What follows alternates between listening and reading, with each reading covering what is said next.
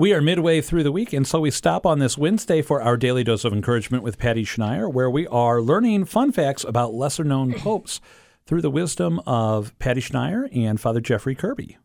Exactly. I want to definitely point to Father Jeffrey Kirby and his book, A Year with the Popes. If you're fascinated by some of these lesser-known popes and some of the history and want to put things in perspective, he has an entire 365-day reflections from a lot of writings from the popes. Today, I want to ask the question, how do we know that St. Peter, the first pope, how do we know that he was crucified upside down? It's a tradition that we know, we hear about it. But is it really true? How would we know that? It's not actually in the Bible. Well, in this book, A Year with the Popes, Father Kirby has pointed out that we have the writings of St. Jerome, born in the year 347, who recounted the life and details of the martyrdom of St. Peter. And he wrote, Simon Peter, the son of John, from the village of Bethsaida in the province of Galilee, brother of Andrew the apostle, and himself chief of the apostles, after having been bishop of the church of Antioch and having preached in Pontus, Galatia, Cappadocia, Asia, and Bithynia, pushed on to Rome.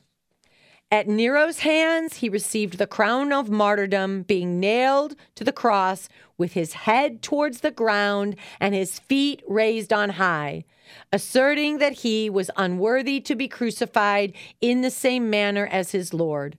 Buried at Rome in the Vatican near the Triumphal Way, he is venerated by the whole world. End quote.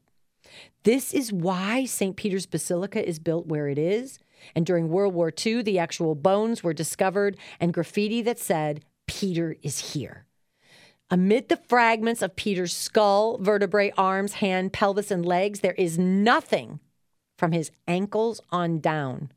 But this makes perfect sense. If a man has been crucified upside down, the easiest way to remove the body would have been to chop off the deceased's feet and remove the rest of the corpse from the cross. So lessons from us. I love this. And this I want to just share. It's an article written by George Weigel about the scavi of St. Peter and the grittiness of Catholicism. He wrote, Catholicism does not rest on pious myth, a story that floats away from us the more we try to touch it.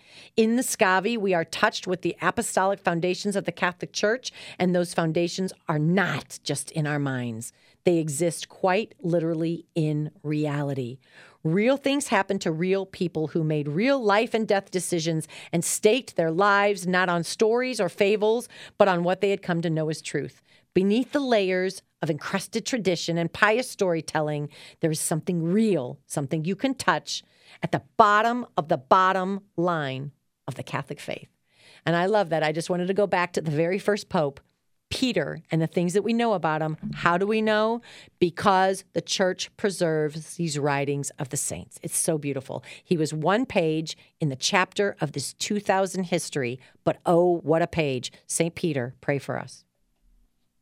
A great prayer to wrap up our daily dose of encouragement. Patty, thank you for today's insights.